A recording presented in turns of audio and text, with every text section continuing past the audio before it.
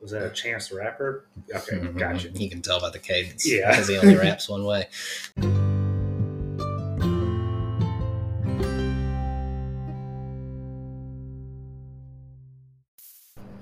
And welcome in to the Going Down the List podcast. Once again, I'm E.T. Dubs, and I'm here today live with my friend Mundo.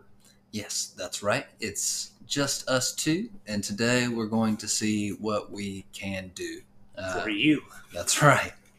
The rest of the episode, we're just going to be doing an AA rhyme scheme. I hope that's okay with everybody. We're a little more simple for us, you know? Yeah. Rhyming is hard. That's right. Once you get to AB, you got to alternate, and you got to start keeping up with your iambic pentameter, and we're just not able to do that live on the podcast, unfortunately. I still don't know how to do a haiku. It's 575 syllables, but I don't understand how people so perfectly count their syllables that they're able to do it. Yeah, because some words, there can be 2, there can be 3. I feel like it all depends on your accent, depending on your southern pronunciation. Yeah, everything's a little bit slower. Kind of like molasses just dripping out of mouth. Exactly. We add all the syllables to it. So we are here today, continuing our Severance Season 1 coverage. This is Episode 4, The You Are, directed by, I'm going to butcher this, Alfie McArdle, and written by Carrie Drake. It premiered on March 4th of 2022. But I believe today we're going to break the ice with some PEDs. Is that right? PEDs. But yeah, I was listening to a podcast the other day, and the podcast itself is by no means a sports podcast. It's definitely like a talk show, comedy kind of deal. But the host brought up Barry Bonds and just the PED scandal. They didn't even talk about the PED scandal, really. They just mainly talked about Barry Bonds and how he should be in the Hall of Fame and how his record should stand and how he was already great before the PEDs and all that stuff. And I was looking at his his stats real quick. So he came in the league at 86 at 21 years old, 113 games. So played most of the season. Mm-hmm. Batting average 223. So kind of what you expect because his dad was a former player, so you have high hopes for him, but struggled his first season. Let's see, I'm looking at his batting average, 261 the next year, 283, 248, and then 1990, his age 25 season is when he starts going 301, and then he doesn't drop below 290 until 2005, when he only plays 14 games. So you believe there's a clear demarcation point? Well, I mean, let's see. Let's look also at his walks, because he has the record for most walks ever, right? Yes. I mean, there's this cool. It used to be SB Nation. Now I think it's like called Secret Base on YouTube or something like that. They did a really cool video of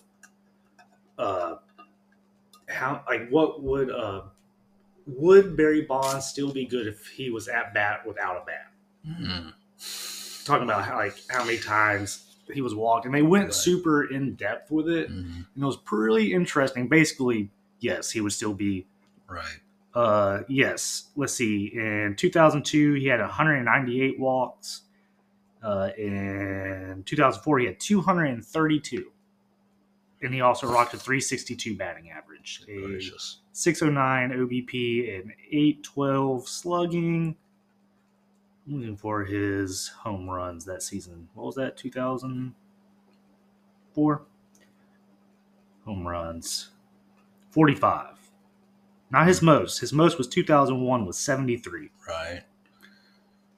So, now, maybe not in his case so much. Like, maybe he was just that good, and maybe PEDs just pushed him just a little bit further. But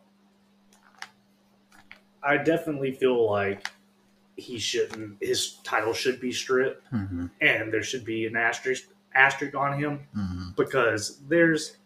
I just never understand the argument of people saying that PEDs don't really help you. Right. You know what I mean? Yeah. Like, okay, people are saying, yeah, well, he was already hitting the ball. I understand that argument that PEDs don't help with hand-eye coordination. Right. I don't think we're trying to make that point at all here. If you or I started taking PEDs, we would not have a 72 home run season. No. But we're not already professional baseball players. we don't have those genetics. Right.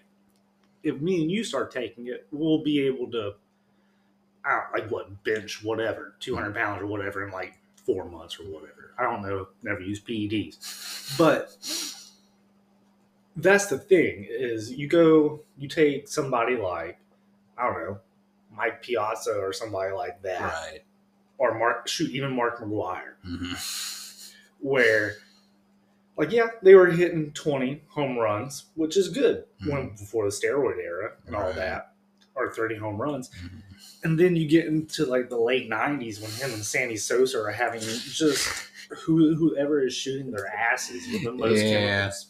Corking the bats. I mean, and I think it's the craziest thing for a sport that spent, 20, 30 years with an asterisk next to Roger Maris's single-season home run record, just because of the extension of the season. Mm-hmm. It's without question that Barry Bonds has the home run record.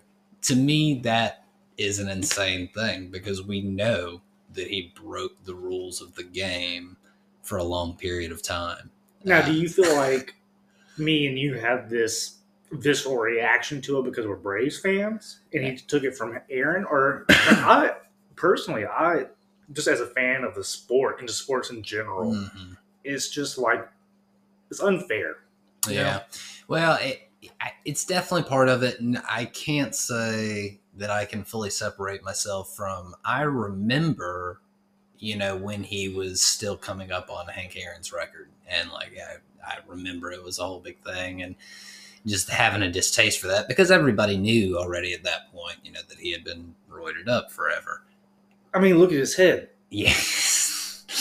He was a fairly skinny baseball player early on in his career. More Melvin Upton Jr. shaped. Well, yeah, and plus he played... Okay, also, this is another thing I wanted to bring up. 2007. 42 years old. How many home runs do you think he hit? 17. 28. Okay. Yeah, that's crazy. At 39, he hit 45 home runs. I'm sorry. That's yeah. Not... And what the game was at that point, it was not taken as seriously. You know what I mean? Yeah. Like maybe Barry Bonds did. I don't know. But you don't have, like today, the players taking that much extra care of their body as you see. Mm-hmm. Like rehabbing during the off season and just putting in that extra work. Mm-hmm. Which then you can see potentially somebody at, 35 maybe hitting 40 home runs. Well, you see like Tom Brady, the way he made efforts to care for his body. And while he wasn't able to continue playing football until he was 60 like he might wanted to, he still was able to play at a high level until 45 years old. Mm-hmm. So yeah, the advancements in sports science make that maybe more believable today, mm-hmm. But certainly not at the time. Yeah, not 20 years ago. No. It's wild it's come that far. And I also watched this documentary on YouTube, which was weird. It was like the internet was probably listening to me and all that shit, but it was a coincidence that popped up in my feed. FBI on your ass. Yeah, exactly. It was just basically the whole breakdown of PED use in American sports, mm-hmm. going from football to cycling, which is another thing. Yeah, probably the main community. A lot of people don't expect cyclists, but what was the statistic they use? Like 99% of them? It's a crazy amount. And the thing is... It's a different kind of dope. Yeah, and I man, I can't remember the name of this book I read in high school. Jim Candy, I want to say it was, but it was about a high school football player who started taking steroids. And the main thing, I feel like this is really the most reading I've done on it, honestly. But the main thing was it increases your stamina and your endurance, which allows you to work out for longer, do more reps, push yourself more. It increases the production of red blood cells. Right. So it allows your body to carry more oxygen. Exactly. And so in cycling, of course, endurance is a very, very big part of it. So yeah, the cyclists aren't bulking up like in football and baseball. They've got those Slenderman arms. Yeah, but they're just able to bike for fucking... They're able to bike 20 miles for a whole week in the Tour de France. Which makes you slightly superhuman. Yeah. Real quick, have you seen their calves after No. Dude, those things are like bulging out with veins and like just a different color. It's crazy looking. It doesn't look healthy. I don't know. I mean, I feel this way about like people who are marathon runners too. While you may be in good shape, I don't think that it's healthy for your body. Oh, especially not runners. Pushing yourself to those extremes consistently. Well, even just running in general is just horrible for your knees. Yes, unless you get some real good shoes. But if our listeners are interested, definitely go out there and look up and do some research on the PED crisis in the late 90s and early 2000s in baseball. The U.S. government actually got involved and had congressional hearings. Yeah. That was, it was a big national news story. In the early 2000s, Barry Bonds, Mark McGwire having to testify in front of Congress. But I guess that's our little icebreaker for today. Are you ready to get into the episode? I think I'm ready. Let's do this. All right. And this one, of course, is dedicated to our good friend, the Jigger Bear. So we open the episode with a trigger warning that the episode contains images of self-harm. And I don't know. I kind of wanted to discuss that just because without leaping ahead too much and getting into what happens in the episode, did you feel that was a necessary decision to put that warning out there? Do you think it was a good decision? Yeah, I feel like a lot of people deal with that kind of stigma now. I don't say stigma. Sorry, let me erase that. No, I get that. I understand what you're saying. That feeling nowadays. So, I feel like it's a warranted warning. Yeah. And while they have, I wouldn't say it's like extreme imagery. But it's heavily implied, and you can definitely connect the dots. Yeah, and it would conjure, for somebody who's been through these things, it would conjure some unwelcome images. Yeah. So, I do think a good call. But I just want to discuss that for a second. We open with Helly continuing to read her statement in the break room. We see that she had to stay in there the rest of the day and read it 259 times. That is brainwashing at that point. Yeah. It goes beyond torture, and that's just brainwashing at that point. Honestly, it's kind of surprising, because Mr. Milchick walks her out. And it's amazing, really, that her hair's not, all frazzled and stuff. Reading something 259 times in a row in that short amount of time. It would I feel like it would break most people. Oh, absolutely. But so after Milchick walks her out for the day, she shows her right back up, and he takes her right back to the break room to continue. What does she say when she gets into the elevator? Are you serious? Yeah, I think he says, are you fucking serious or something like that? It's just and she sounds defeated, too. And it's just come on. Yeah, she's shoulder slump as they walk back there. When they get back to the break room and she starts reading again, she starts hearing these kind of muffled voices. This show definitely, it adds in that background chatter. And it's always unintelligible. Yeah.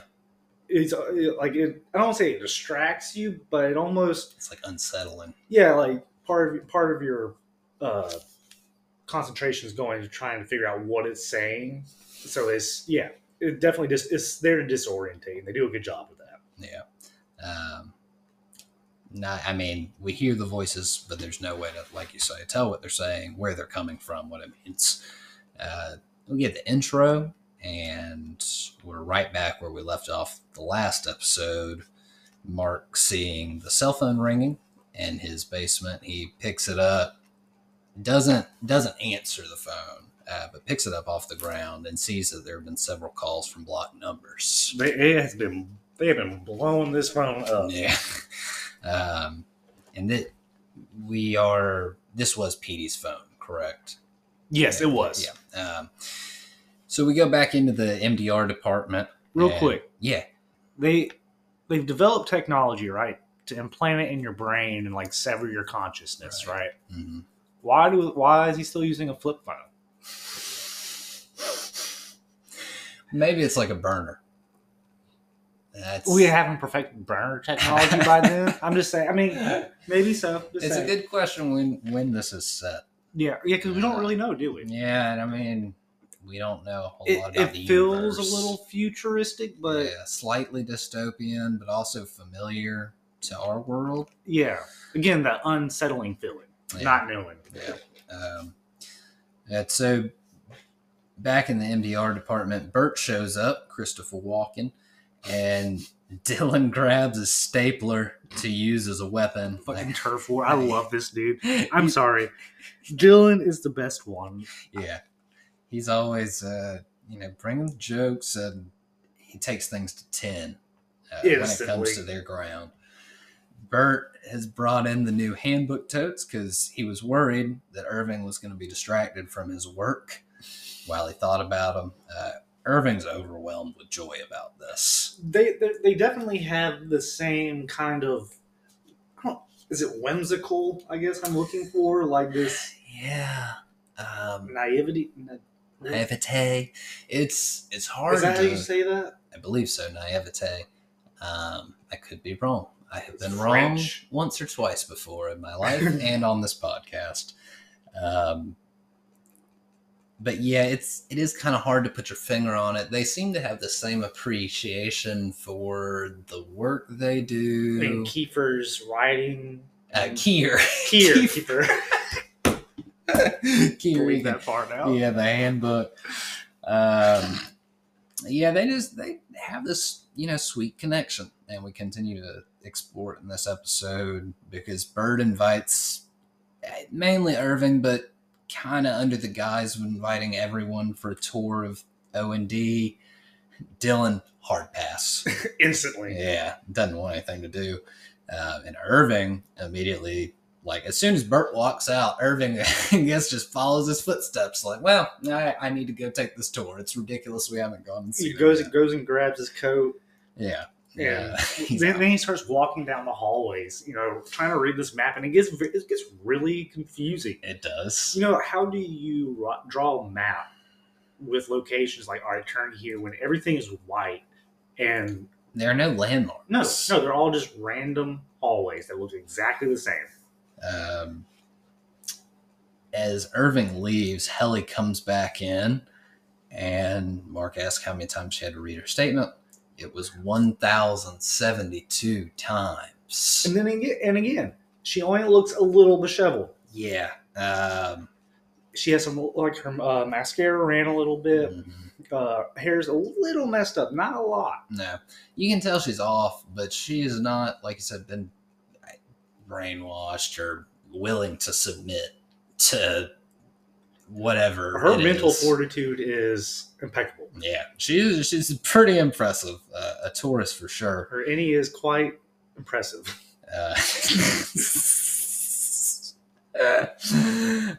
So Mark tries to stop Dylan and Helly talking about the break room.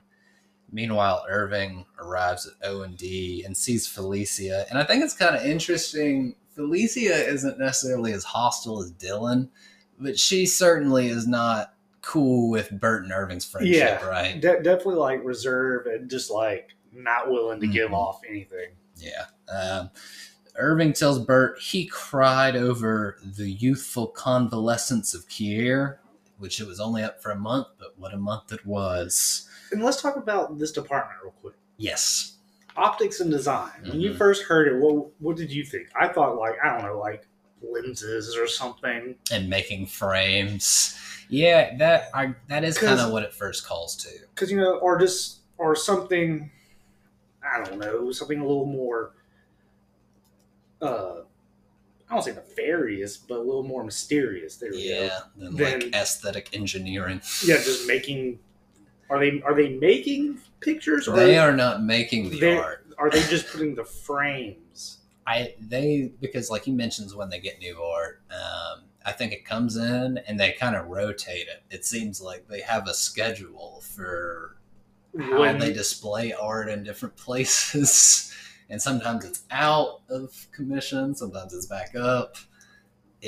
So they run them. So Lumen is also, the Severance floor is also an art gallery museum.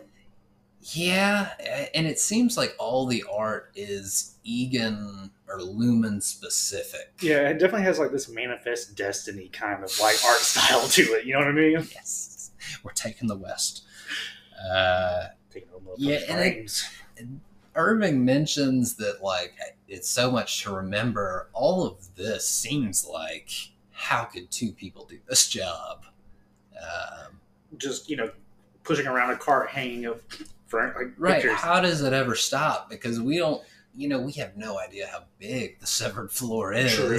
Yeah. And they're just nonstop. I mean, not just the logistics of this, but the actual time and labor it takes.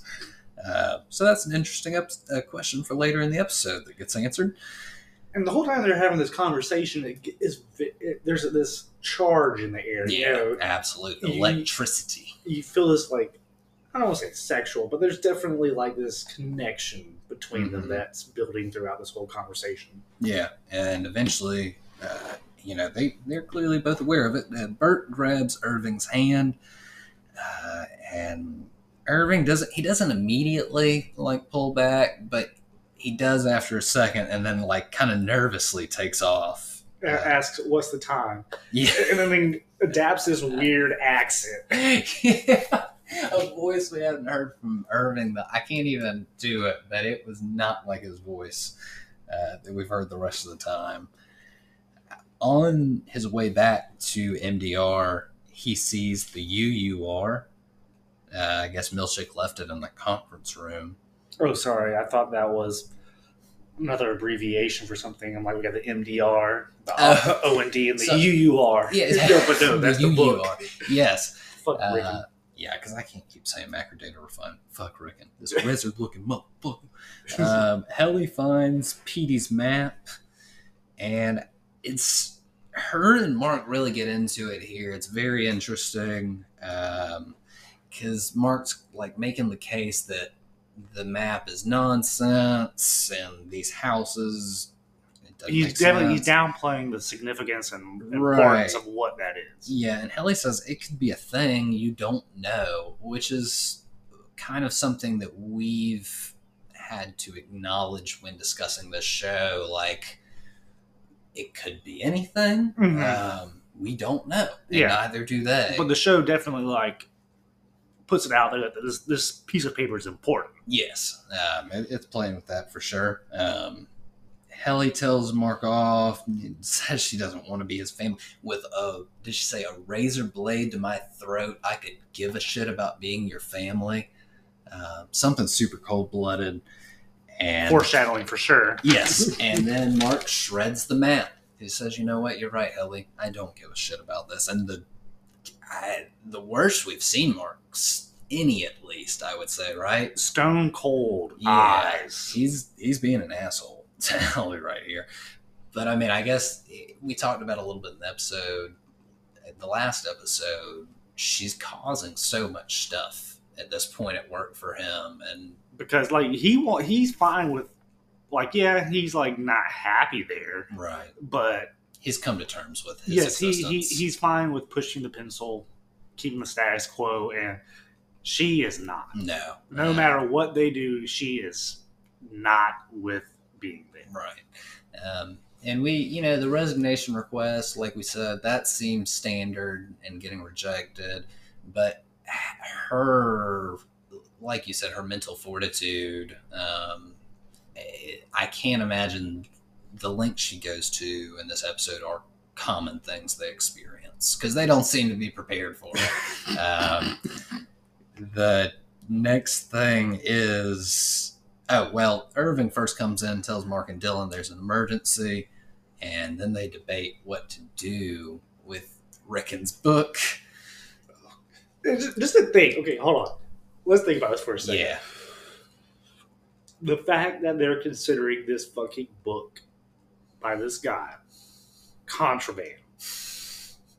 Like, me and you, or just anybody with just common sense, would be like, oh, this book is just some bullshit self-help, like, wizard book. Right. Like, even the book itself is, like, the cover of it is, like, this flamey background. It's got that glow, the red glow behind. Yeah, and just, like, it looks bad. It looks ridiculous. You would not pay the $12.99 that's listed for on the Target shelves. This is, I don't know, it's a hardback. It might be $24. That one, yes. This is the initial print copy, too, first edition. We will get into it more a little bit later because Mark starts to read it and react to it. So there's some interesting stuff and how they perceive it.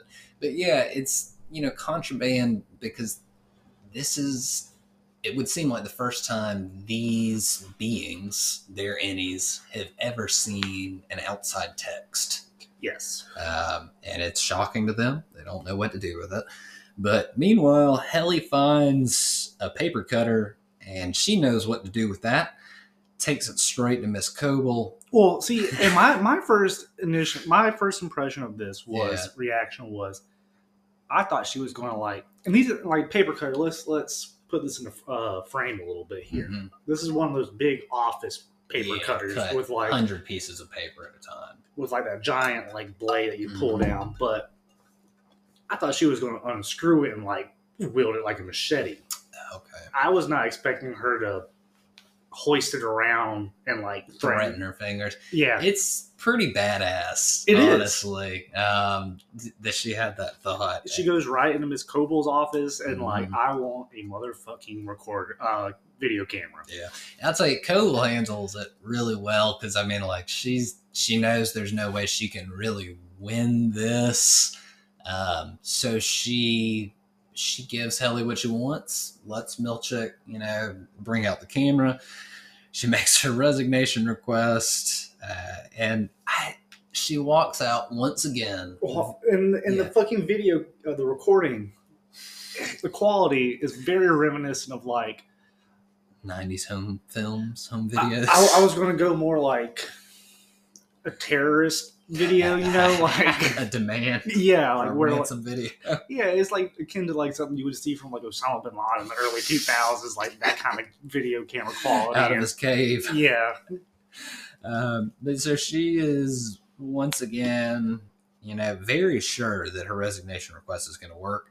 And she says to Mark before she gets on the elevator, I guess this is the part where I should tell you to go to hell, but you're already here. Which this is, which would have been badass if what happened. That worked. But unfortunately it didn't, because the next thing that Heliar experiences is opening back up to the severed floor. And she doesn't have a reaction that I would have had, Yeah. She was just kind of like, okay. Yeah, she's so defeated. I would have like, I don't know, I would have like charged them or something. I think I would have had a way more harsh reaction than just being like, okay. Yeah, because it's just like, it seems like she's at the end of her rope. How much further can you go? And it's just nothing is working for her. She gets the first resignation request was just denied. She didn't get any explanation about it. But with this one, her outie does respond. And we get the film recording of that. And we will talk about that when we come back from a quick break.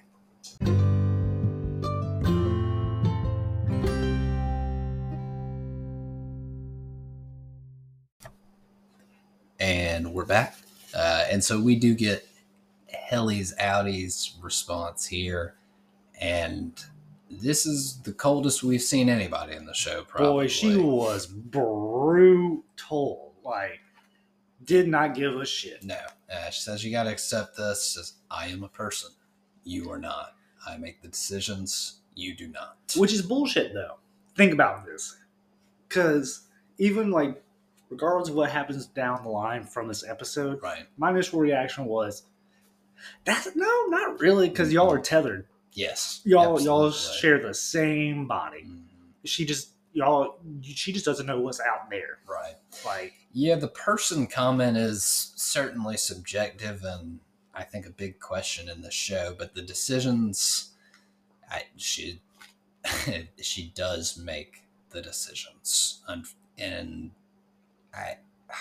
it's just so tough to see Helly be in the situation where she feels so passionately this way, and this other part of herself that she has no control over, no say over, just refuses to and let she doesn't see how she doesn't see that on the outside. She continually thinks her outie will care enough that she'll let her out, and this makes it very clear that's not going to be a situation. Yeah. So back on the outside, outie Mark is reviewing birthing cabins. Any thoughts on the concept of a birthing cabin? Yes, actually, mainly because I don't want to say I feel strongly about this, but I don't know, the whole natural at home birth thing. Mm-hmm. I just don't really see the. You are not a believer. I'm not a believer in that. Okay. It's 2023. That'd be 2024.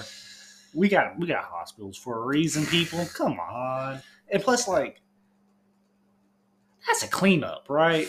Like I understand they've probably perfected this technique, but shit always goes wrong. Oh my goodness, a cleanup. Like, God forbid a little bit of the blood or whatever. I've never had a child. After birth. There we go. After birth gets on the carpet. How do you explain that one?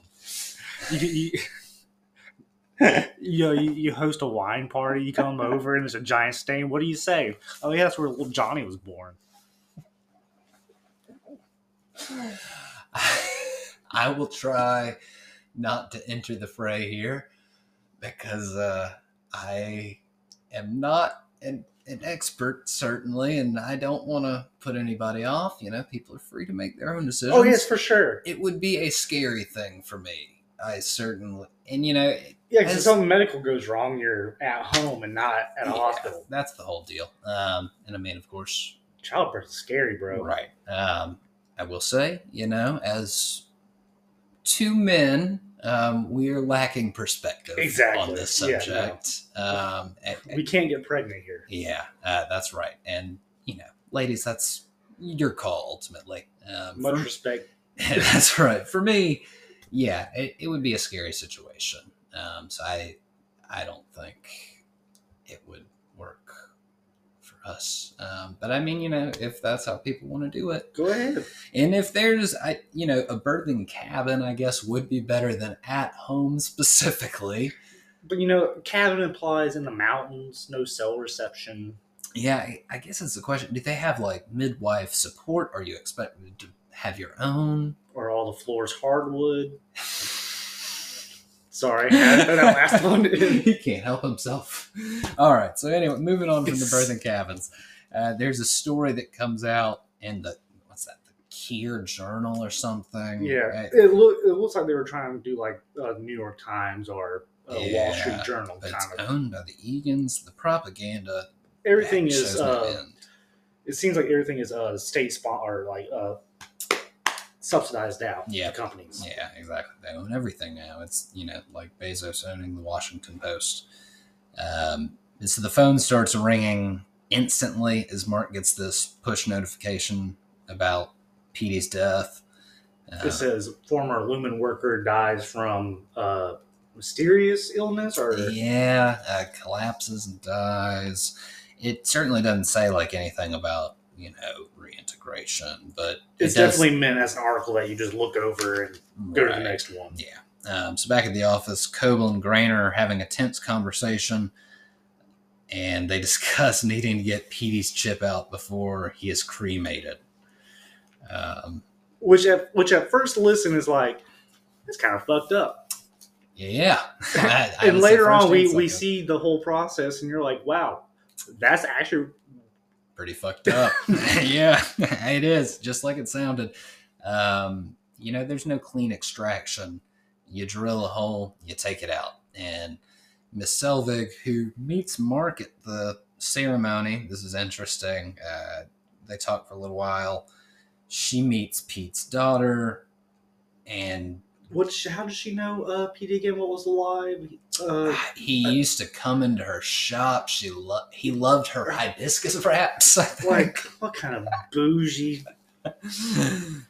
Pete does not appear to be someone who would partake in hibiscus wraps, but that's just me. I don't. What is a hibiscus wrap? That's a good question. Aren't hibiscus plants? They are like flowers. Yeah, yes, they are. So is it like a wrap of flowers, or do they that's what it sounds like. Or do they like mill it down? And... It doesn't seem like she's serving food, but hibiscus wrap sounds almost like some kind of hibiscus infused burrito concoction with chicken and a celery mix. Okay, yeah. This is some of that bougie high dining shit, I guess. There's going to be some florist who's listening to this just seething because a hibiscus wrap is one of the most popular arrangements in America or something. So once again, sorry for our ignorance. But we do get to see Selvig efficiently extracting the chip. Just turns the corpse's head to the left and just goes in with a drill just straight to the side of the head. Yeah. So much of this stuff. I was surprised because that was really the first time in the show I don't say, it wasn't like graphic. It wasn't like blood or anything, but something that heavy, and you know what I mean? It showed the hole in his head. Yeah. It didn't romanticize it at all. It was very like, this is the procedure. Yeah. And that's the first time in the show that I feel like they really go graphic. This is definitely the most graphic thing they've shown. Yeah, I would say so. While she's doing that, a video of Petey and his daughter playing Enter Sandman is being played. Very sweet, It is. It's really nice. Mark can't take it up to a point and walks out of the ceremony. He starts having visions of Petey. Yeah, it's a weird thing. It kind of, certainly it's not the same because he hadn't been reintegrated, but it comes off very similarly to Petey splitting that we were seeing in the last episode. Like it was having a actual effect, like a physical effect on him. Yeah. So he and Miss Selvig leave the funeral. He goes in to look at the bot, pay his last respects, I guess. It sees that it's closed. And then Miss Selvig, obviously. Pops up out of nowhere. What timing? So instead, he puts his key in the door to his house, but then takes it out and goes to what seems to be the site of Gemma's car crash. And, this is rough to watch, but it also seems like Mark is finally dealing with his emotions somewhat, right? Yeah, like the death of Petey's helping him with the death of his wife. Yeah, he's realizing I got to deal with this. Well, also, the daughter said something very interesting to him at the funeral. Like, what? Don't you think it's? Do you think it's good to handle your problem by turning your fucking brain off? Shutting your brain off half the time. Yeah, she's clearly not a fan of Severance. And then Mark says, "I don't really know." Mm-hmm. Yeah, no, and I did also skip. He meets Pete's ex-wife, and she said, "So you didn't even really know him at all," which is another fucking jab. Yeah, but also, is she even really right though? Yeah, well, clearly not, because he doesn't disclose this, and he shouldn't. It's not something you would talk about in this situation, but he did meet Pete on the outside recently. Well, but yeah, even then, but like just looking at it from the point of like the Knowing they're Annie, Annies. yeah, are actually conscious people. Yeah. Well, this is again getting into the Philosophical. Yeah. and this is the underlying deal with this show. So that's going to continue to pop up in these conversations. I don't know, man. Free the Annies. Annies are people. That's right. Annies are people too. So after, kind of breaking down at that side of the car crash, we go back and Coble gets Milchick to take the chip up to diagnostics, and she calls in Miss Casey and asks her to do a wellness check on Mark. And when they bring the chip back, Milchick says, "That's Petey," as if the chip is what contains all his of soul. It's like, yeah, there's Petey down here, I guess, but it just is the Severance chip, so that's a little confusing. Yeah, it's just a show driving home the point of how the chip is supposed to work is that they are totally a different person. Yeah.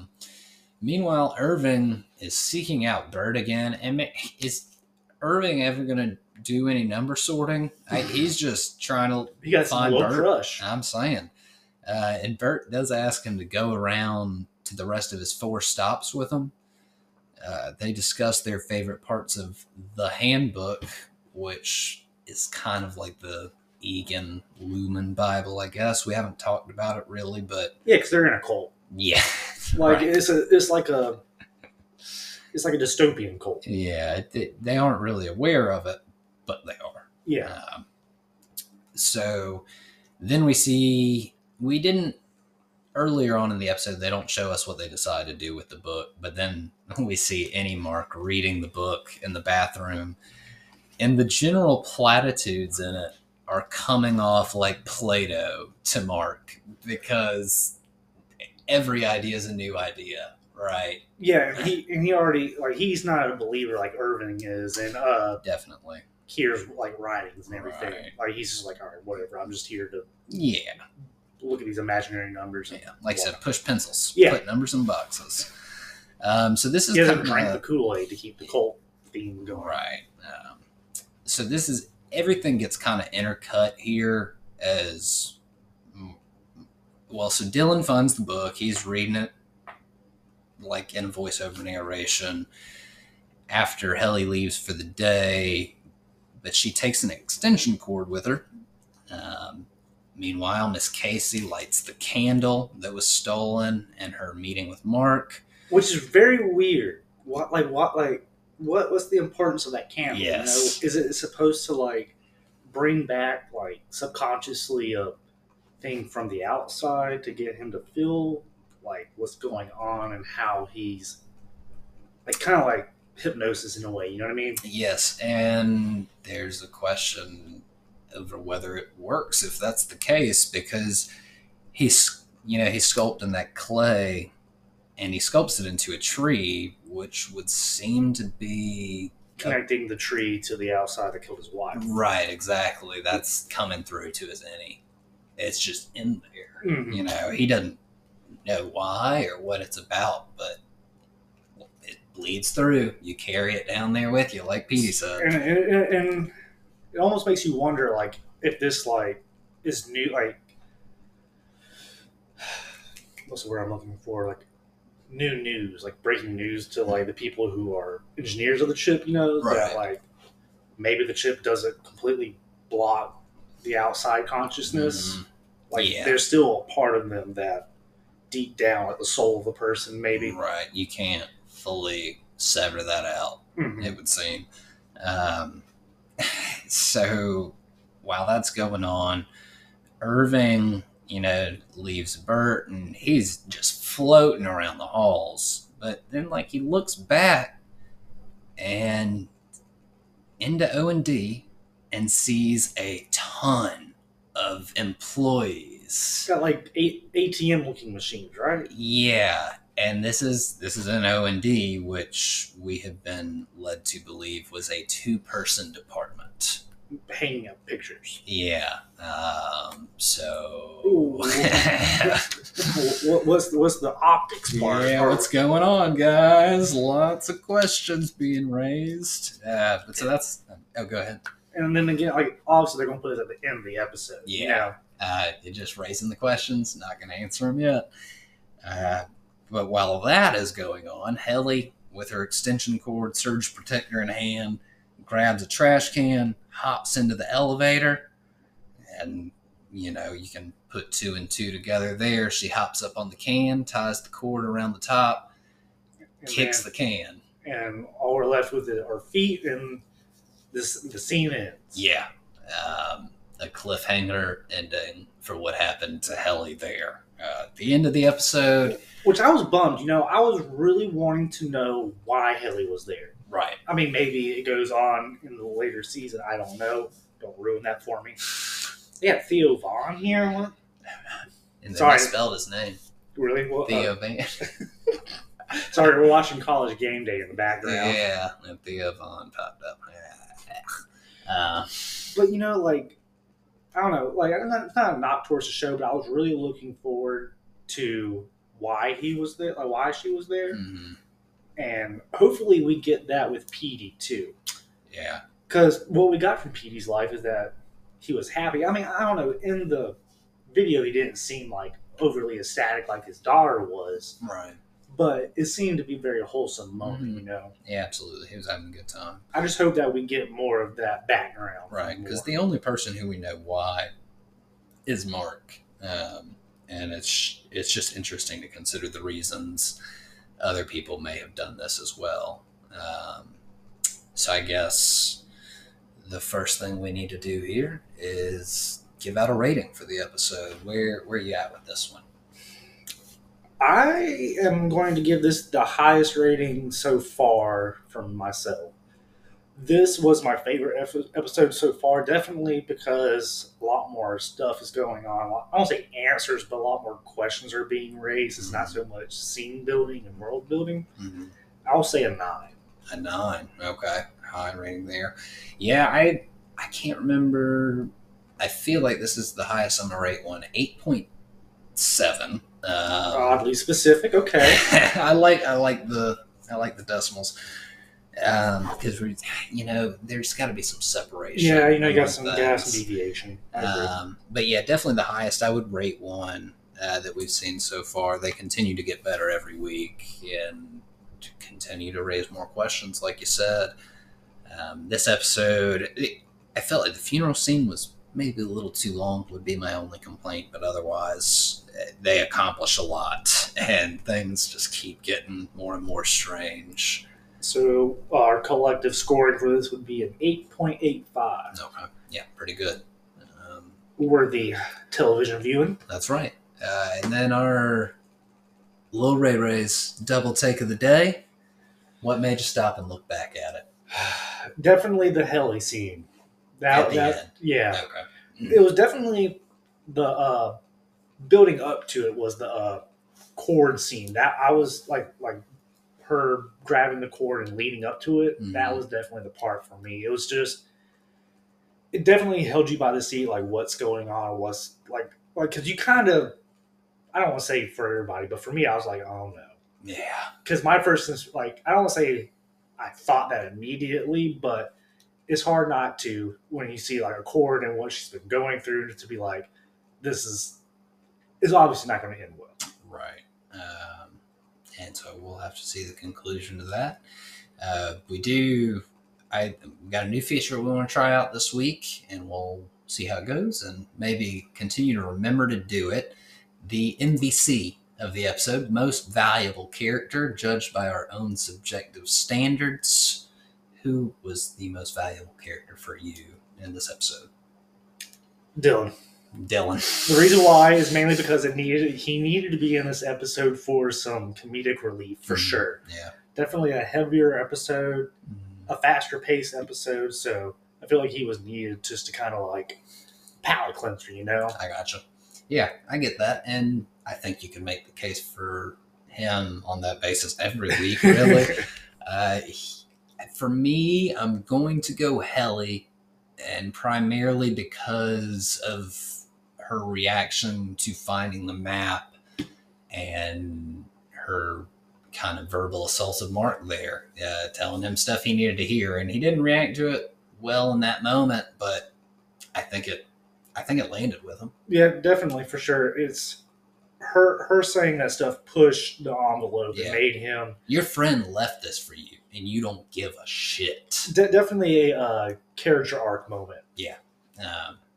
So yeah, got a lot of love for Helly in this episode. Did you have any other thoughts? No, I mean, like I said, I'm hoping they dive more into backstories. Mm-hmm. But I'm excited to watch the next episode. Just leaving off with all those cliffhangers, it's picking up. Yes. I'm definitely excited for this. I want to say I was